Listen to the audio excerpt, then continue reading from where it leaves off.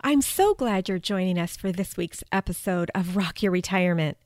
In today's episode, Steve Pedersen tells us about the joys of being a caregiver.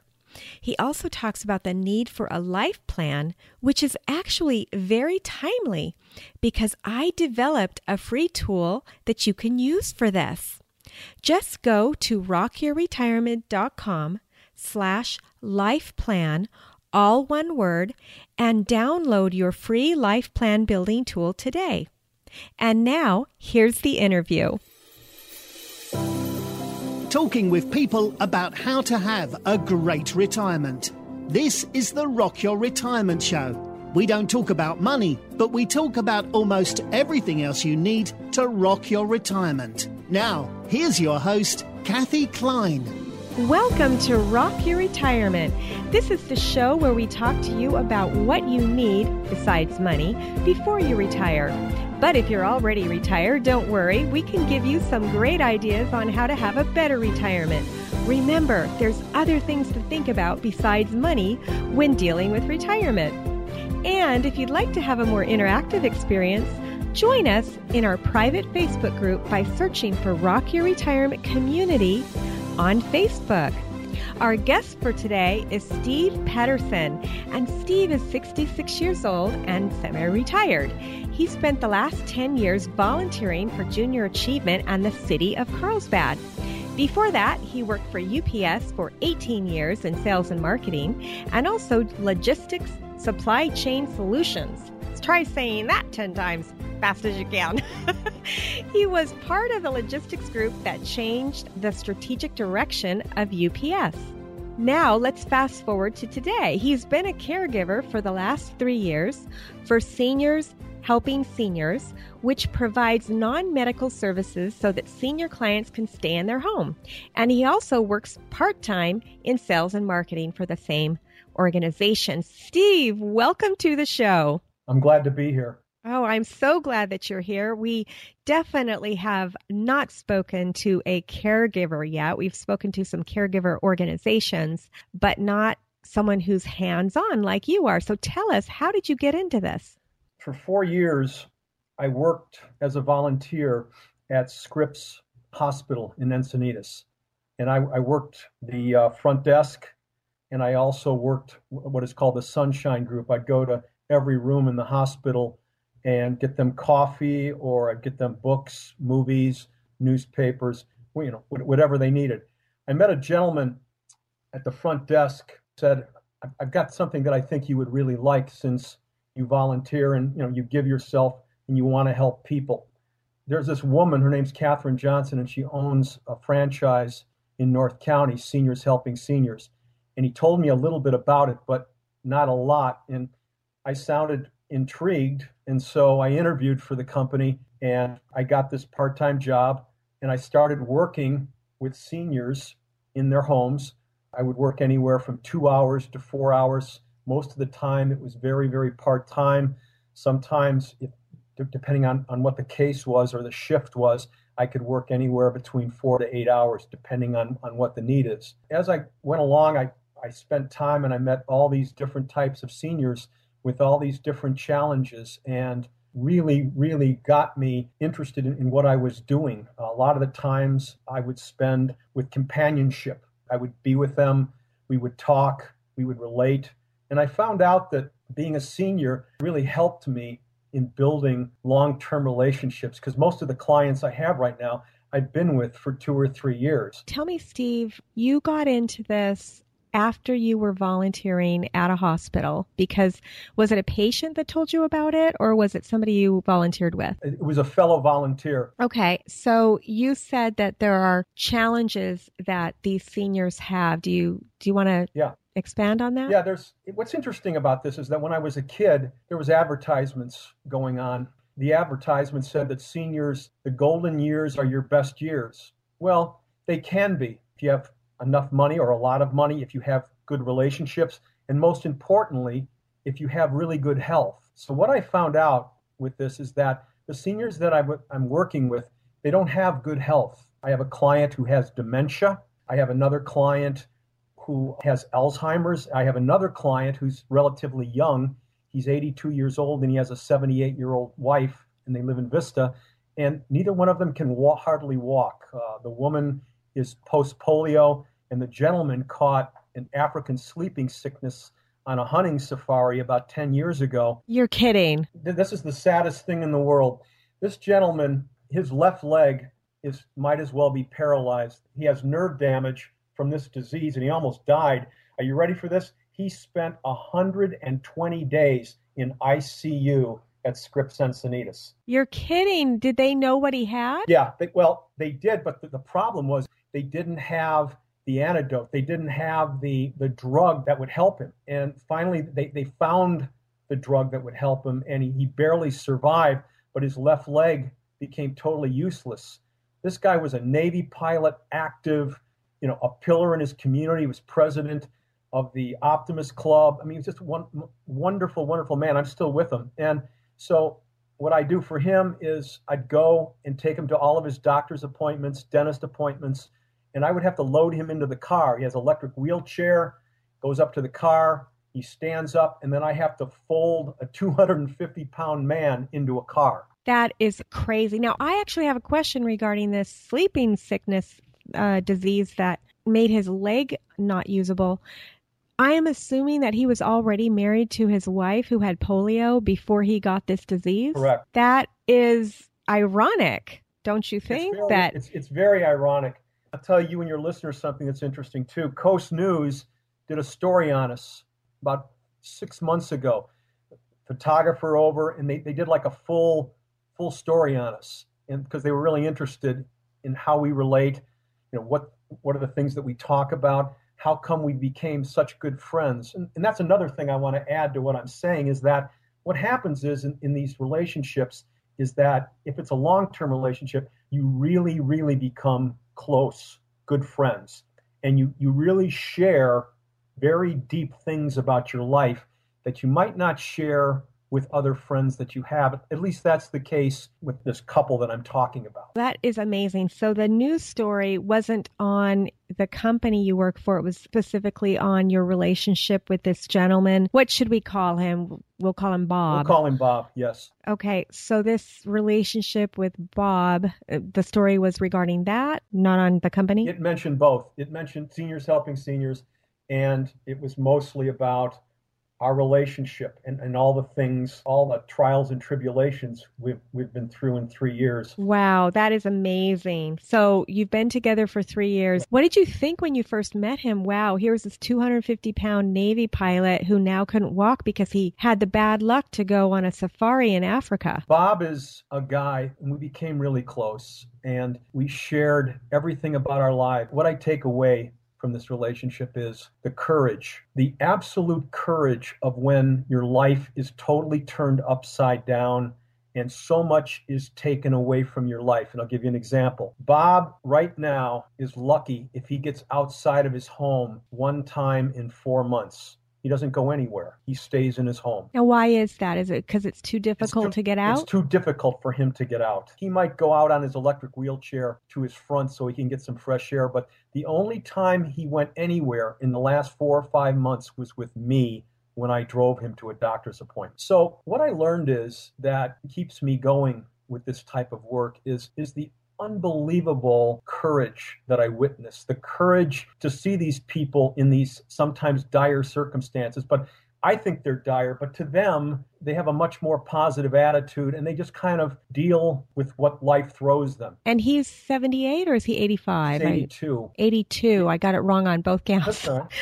Numbers. I'm at that age, Steve, where things just fly out of my brain. Well, I'm 66 and unfortunately, I say senior moment more than once a day. So there you go. You and me both. So let's back up a little bit. Before you met this gentleman we're calling Bob, yep, and you had just joined the organization, what attracted you to helping seniors and why that name? I was attracted to it because it was about senior caregivers.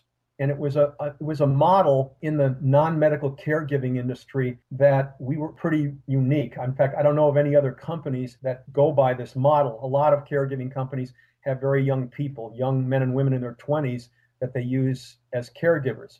Well, what I found out in working with my clients and then interacting with the other senior caregivers is that what I saw was a real opportunity to connect, as I think I said this before, at a very deep level, and also to learn a lot about myself and to learn more about what it takes to be a compassionate individual and to be someone who is capable of a certain kind of giving. It was just amazing. All the things, the patience that I learned, and I'm not a very patient person at all. In fact, I'm a type A individual. I get that, let me tell you. And it was just amazing to me where I have hardly any patience at all, but when I'm helping these people, I suddenly get this grace and I become incredibly patient. And I think about two words when I'm helping these people. I think about loving kindness. What does that mean? And how can I be more of that with these people? And how can I be more compassionate and try to make their lives better, maybe make their lives more comfortable? And that, to me, is what it's all about in this business. Is that what attracted you to the company in the beginning, or was it something else? Well, it was, I liked making part-time income, but it was mainly being with the people, taking on new clients and all the new experiences that came along with that, all the different personalities, sometimes good, sometimes not so good. There's a lot of challenges, especially when I'm working with, I have a client that has dementia pretty bad, and he can be very volatile. He can become very paranoid about things, and he becomes very, very confused easily. Well, how did you learn to deal with that? Did you have any kind of training, or like I wouldn't know what to do with somebody? I had a little training, but since I'm not a doctor, since I'm not a medical person and I don't have any degrees, or I haven't, I'm not a psychiatrist or a psychologist, it was mainly, for me, it was common sense. And let me tell you what I mean by that. This man that I work with, I'll call him Ed, okay? Ed is 90, he'll be 91 years old in a couple of months in July. He lives alone in his house, and he has a daughter that manages his finances and manages his care. She's a tremendous person. So is he. And I've never met a more fiercely independent person who will stay in his home no matter what. Till the very bitter end, he wants to stay in his home. He doesn't want to have anything to do with assisted living, full nursing care, anything like that. So that's where we come in. And when I first met him, it was very difficult because he wasn't very accepting of a stranger walking into his house. So it took me a long time. Now, did he hire you, or did somebody else hire you? His daughter hired our company, Senior Self. His daughter did, okay. What I found out is that people that have this disease, the short-term memory slowly deteriorates, or it can very speedily deteriorate. And what happens is that when I talk to my client, he can only retain something for 10 or 15 seconds, and then it's gone. Wow, that's not very long. No, so in other words, we stay in the present, and he converses beautifully in the present. He picks up all the nuances of conversation. He can still analyze, become very lucid, very analytical. But then when it goes away very quickly. And so I end up repeating myself a lot. And then I end up listening to stories hundreds and hundreds of times. I just said to myself, I have an opportunity here. And the opportunity is to really connect to this person, be totally non-judgmental, never get angry with him, and just be really patient and go, sort of like go with the flow and help him out. And that's what I do. And it's kind of interesting. I cook dinner for him 5 nights a week.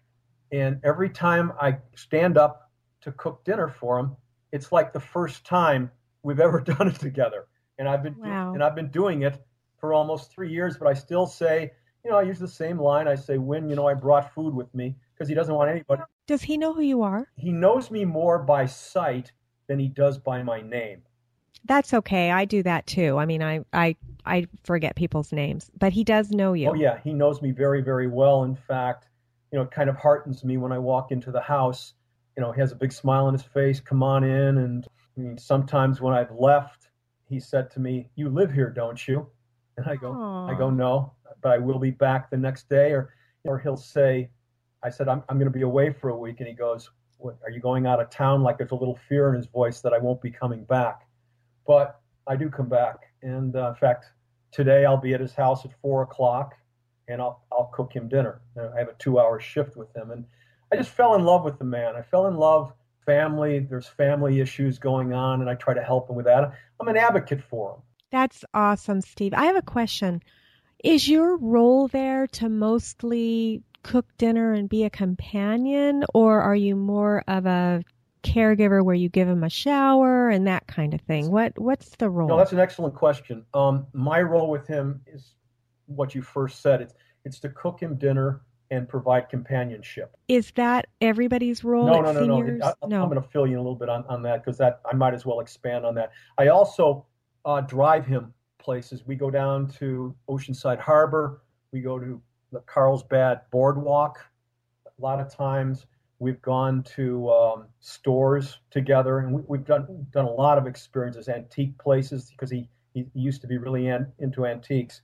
That's just what I do for him. I mean, I've been on jobs where I've worked hospice, where I've helped bathe my client, shower him off, shave him, transfer him from his bed to a wheelchair or his bed to a walker, take him on walks, medication reminders. So it just depends on the person, Yes. What you're doing. It's not this company only does this type of work. It's the full gamut of everything that has to do with non-medical home care. And for my listeners, there is a difference between medical home care and non-medical Yes. home care. And the medical home care many times can be covered by Medicare insurance, but non-medical home care is never covered by Medicare insurance. So I just wanted to make that distinction. That's excellent. Would you like to work for our company? That's tremendous.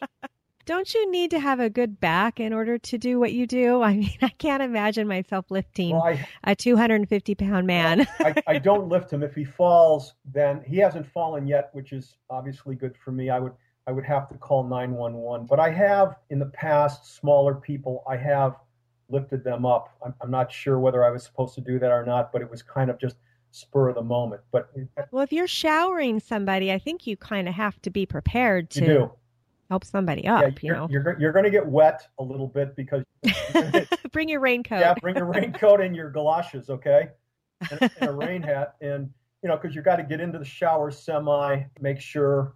I've bathed men before. I've given them the soap, help towel them off, call the shower assist. So to get back to your other statement, yeah, there's a big difference between non-medical, which is what we do, and in fact, what we do is called ADLs. Activities of daily living is what we do. And you were right when you said Medicare does not cover what we do. In fact, the only really insurance you would need to get if you don't want to pay out of your own pocket for seniors, helping seniors, caregiving services, is long-term care insurance. I don't know if you're familiar with that or not. I am. It's not really a investment or insurance show, so we're not going to get too deep into that. I just wanted to bring up the Medicare thing because so many people think that Medicare covers this stuff, and it doesn't. No, it doesn't. You must be so patient and so kind doing what you do. I mean, like you said, with somebody who has Alzheimer's, asking the same question over and over and over again, I can certainly feel with you that must, I don't know, you just must be a lifted up on a pedestal for doing what you do.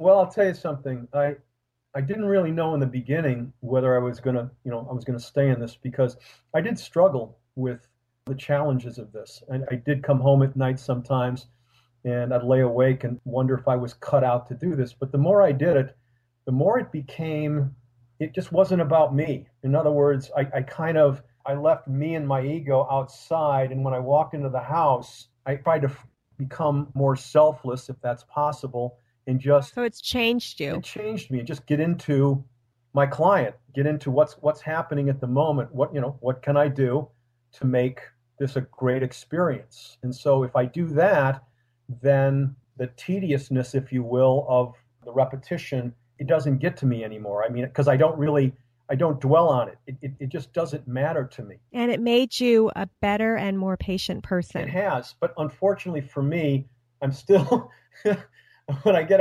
outside of this environment we're talking about, I'm not the same person when it comes to patience. Oh, so if I'm driving 15 miles an hour in front of you and it's a 65-mile-an-hour zone, you're still going to yell at Well, I me. won't yell at you, but guess what? I'll make Inside. sure my windows are rolled up and I might say a few expletives, okay? I mean, maybe. So it's not like, I guess what I'm saying is that my life is not totally transformed in the area of patience. But I will say that doing this caregiving that I'm doing, it's really helped me out in just kind of getting into the moment and getting out of my head and just being with this other person and not making any judgments at all about that he repeats himself 1,000 times or his memories going. I'm there to help.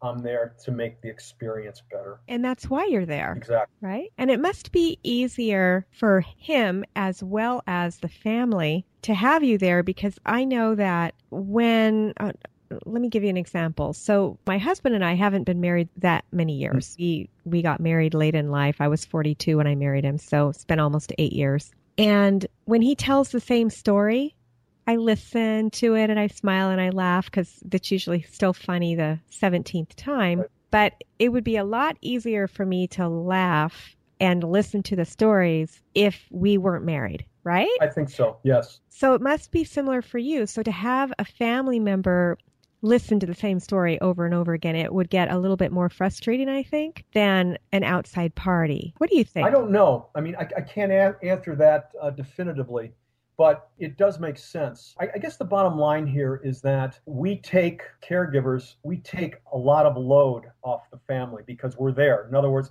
we are there to keep the client in his home for as long as possible. That takes a lot of pressure off of his family because we're there doing a lot of the work. So I think for families that use caregivers, it's very beneficial because we're able to make the wish of the client come true in the fact that I want to stay in my home. There's no ifs, ands, or buts about that. I want to be in my home. So if he wants to be in his home, caregivers need to be there to provide services. Now, do most of your clients have caregivers for most of the day, or is it usually a few hours a day? How does that work? Well, it depends on the situation. The gentleman that I told you about who couldn't walk, it's very part-time. It's a couple of hours.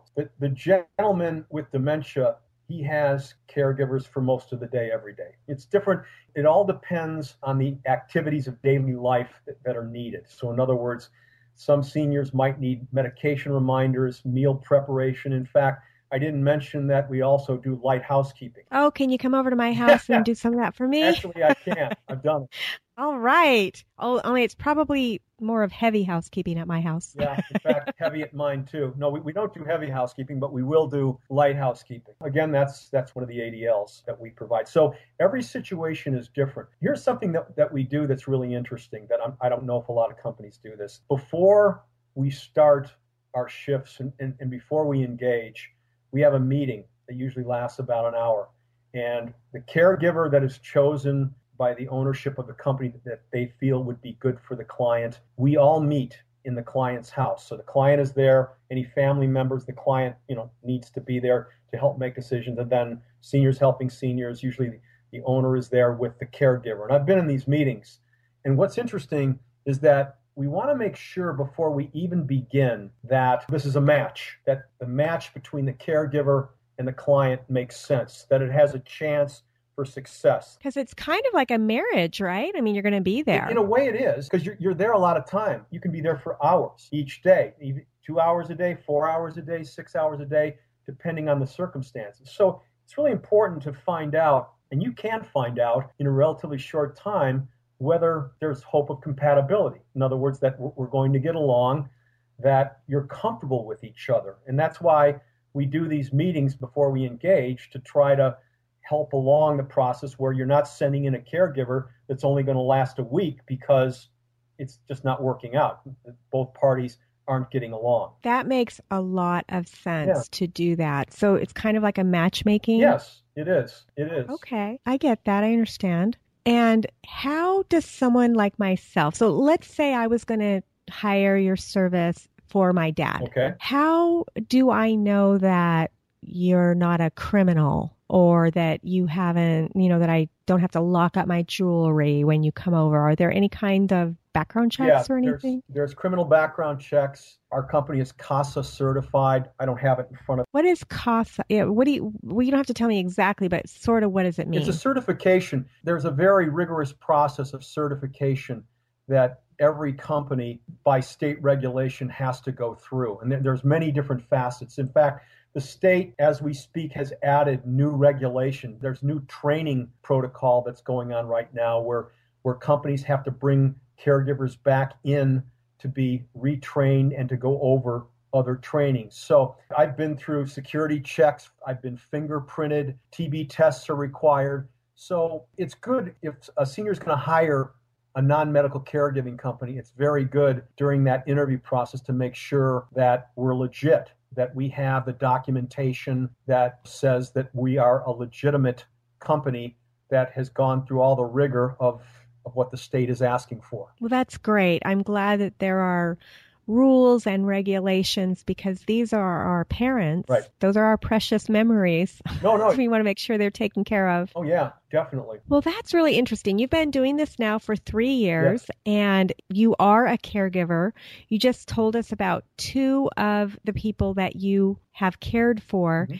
Anything else that you'd like to mention? The other thing I want to mention is that it's really important to have caregivers that really want to do this, that when they're there, they're engaged. They're there to fulfill whatever mission has been decided upon. Maybe mission's the wrong word, but to really understand the requirements, what's been agreed upon, and to really follow through. To me, that's what any good caregiving company provides. It's the personnel, it's the caregiver that's in the house, fulfilling the contract, if you will. Being able to work with other people. That's another thing I should mention is that I've worked on several hospice situations where a hospice company comes in and I still remain in as a caregiver. So I have to work very closely with nurses, with chaplains, with social workers and other personnel that come into the house and be able to talk about what's going on, listening to what the nurse is saying about medications. So I can have a better understanding of that and just making sure that there's a coordinated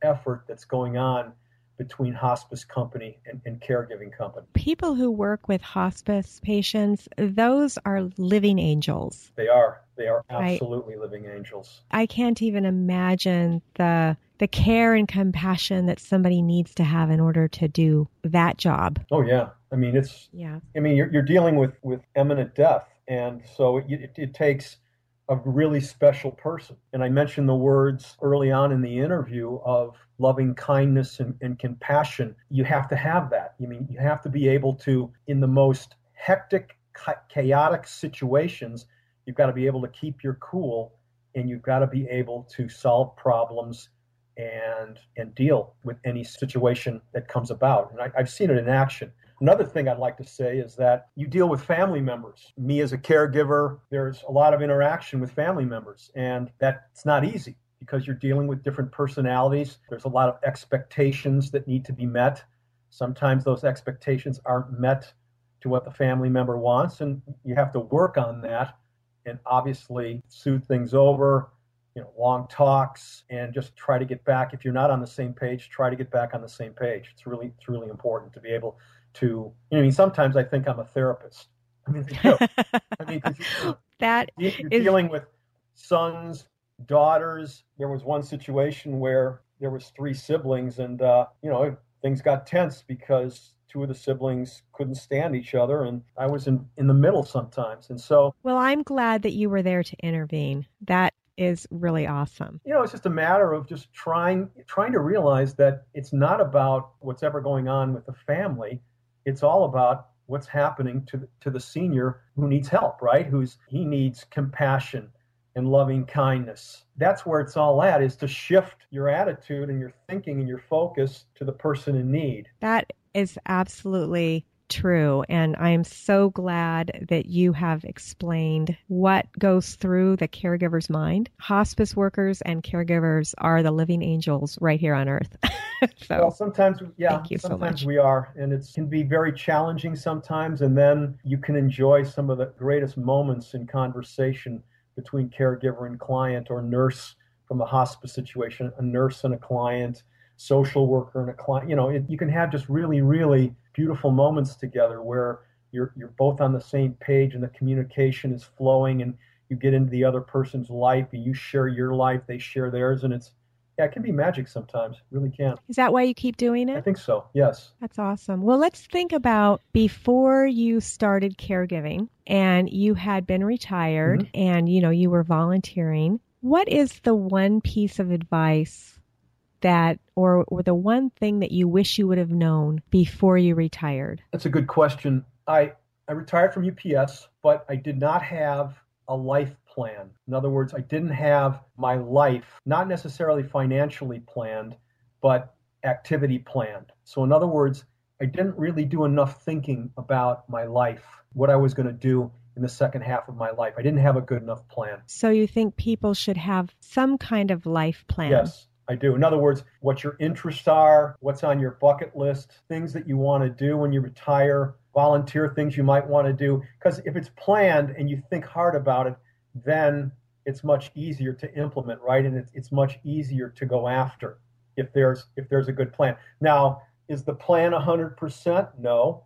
Will it change? Yeah, it'll change. It might change a lot, but at least you have a good framework. Well, that's good to know. Thank you so much for sharing that. And I actually have a free document to help people with that, and I'll be explaining that at the very, very end, how to get a free copy of that. The last thing that I wanted to ask was if you had a friend, and let's say this friend was either volunteering next to you or working next to you, they've been retired for a while, but they feel stuck. What's the piece of advice that you would give to that person in order to get unstuck so that they can have a great retirement? What I've learned is that when we retire, unfortunately, we still have some fears. And we have some fears to engage in new and unknown things because a lot of retirees feel that, well, I've worked, I've slaved away and I've worked really, really hard.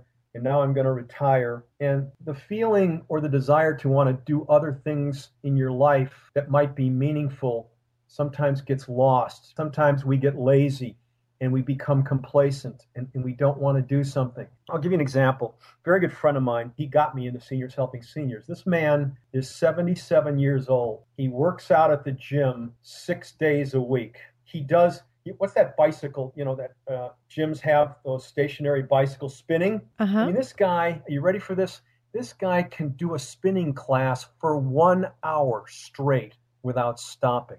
And he's spinning his bike next to 20 and 30-year-olds. And he's very active. He's a caregiver like me and might be a caregiver for 15, 16, 17 hours.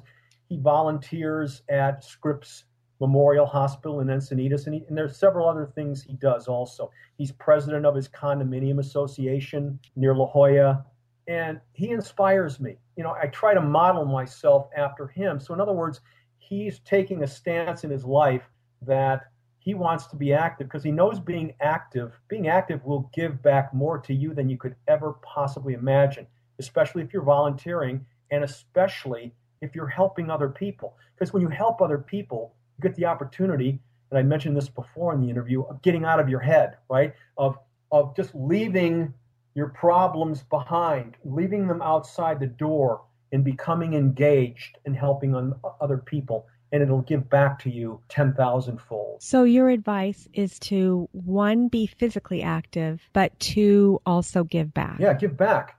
And if you give back, I think that will make your retirement a lot more enjoyable. I mean, of course, you want a lot of time for yourself and your family and your wife, and there's travel and all sorts of great things that retirees do.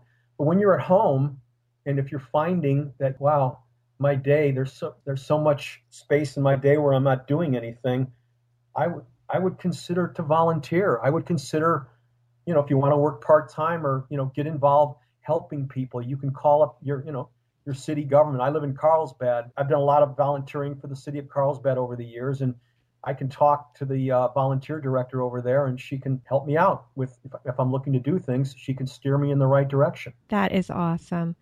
Steve, thank you so much for coming on the show. We really appreciate it. I've I've enjoyed it immensely. Thank you so much. You're welcome. For my listeners, thanks again for listening, and we'll see you next week on Rock Your Retirement. Hi, this is Kathy. And some of you have asked me, Kathy, how do I start? What do I do in order to start planning for my retirement? Or if I'm stuck, how do I get unstuck? And that's what these episodes are about. But I know that some of us need a little bit more. We need to be able to put it down on paper. So what I've done is created a freebie just for you. And it gives you a little area where you can write down your goals in each of the areas that we talk about: social and family, adventure and travel, volunteer and philanthropy, spirit and soul, health, and sandwich generation. And you just jot your goals down in each area. You can get this freebie, and you'll also receive instructions on how to use it by going to rockyourretirement.com/lifeplan. Thanks for listening to the Rock Your Retirement Show.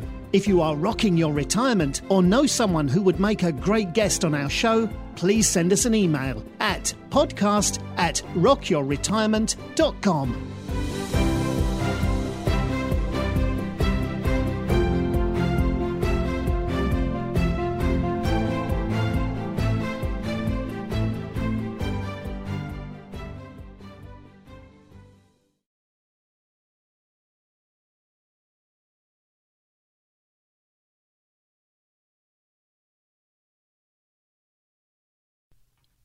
Hi, this is Kathy. When I'm not hosting Rock Your Retirement, I'm helping people with their Medicare insurance. One of the times you need to check your Medicare insurance is when you've moved.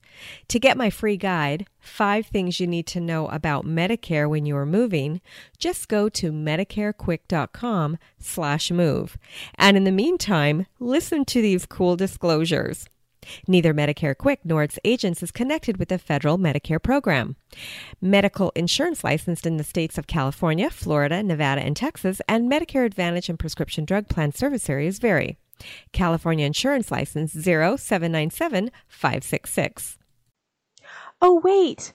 I wanted to thank you again for listening to the Rock Your Retirement Show. If you're a new listener, a good place to start is episode 116. This explains the 6 pillars of retirement lifestyle and our general philosophy. Episodes 1 through 236 can be thought of as an encyclopedia. These are topics that may or may not be interesting to you. You can listen to the ones that you're interested in and forget the rest until the issue becomes an issue for you. And that's okay. I actually don't recommend starting with episode 1 and working through until the most recent. That's actually not how the show was designed. Of course, if you want to do that so you can see how the show changed over time, you're welcome to. Now, starting in August 31st of 2020, we changed the format of the show. The monthly episodes, starting with 237, follow a real retiree from her pre-announcement through her first year of retirement. There might be bonus episodes, but we're committed to monthly. If you've enjoyed any of our past shows or the show that you've just listened to and you want to support us, you can do so in any of the 4 ways. 1. Share this episode with a friend or family member who needs to hear it. This is the most important way that people find us. Since our audience is typically older, we grow by having our listeners share our episodes with others. 2. Subscribe to or follow the show using whatever podcast catcher you're listening on right now. Now, if you're listening on your computer, you can listen on your smartphone by going to Apple Podcasts, Google Play, Stitcher, Podcast Addict, iHeartRadio, Spotify. I believe we're on all of them. If you can't find us on the podcast catcher that you'd like to use, send us a note on the website at rockyourretirement.com, and we'll make sure that we get on your favorite podcast app. But basically, what you do is you download the app and then you search for the show. And when you find it, you'll hit subscribe. Make sure it's the Rock Your Retirement Show and that you hear my voice when you listen. Actually, there were some episodes where Henry Shapiro was a guest. We actually downloaded some of his episodes. So if you hear him, it's probably still the same show. There were maybe 34 or 35 episodes back in the beginning that we hosted on our show when he decided to leave podcasting. Number 3, how you can support us is by leaving a review. Whatever podcast app you're listening to normally has the option of leaving a review, either a written review saying how great the show is, or just with stars. 5 stars is typically the best, and of course we're shooting for those 5-star reviews. And if you tell us why you like the show, what you liked about it, it's actually easier for other people to understand what the show's about. A lot of people, when they find our show, they think it's about money. And of course, by now, you know that it's not. Number 4, if you'd like to support us financially, of course, we're always appreciative of that. Just go to rockyourretirement.com/support, and it will take you to our page where you can support us financially. Thanks again, and we'll see you next time on Rock Your Retirement. Bye.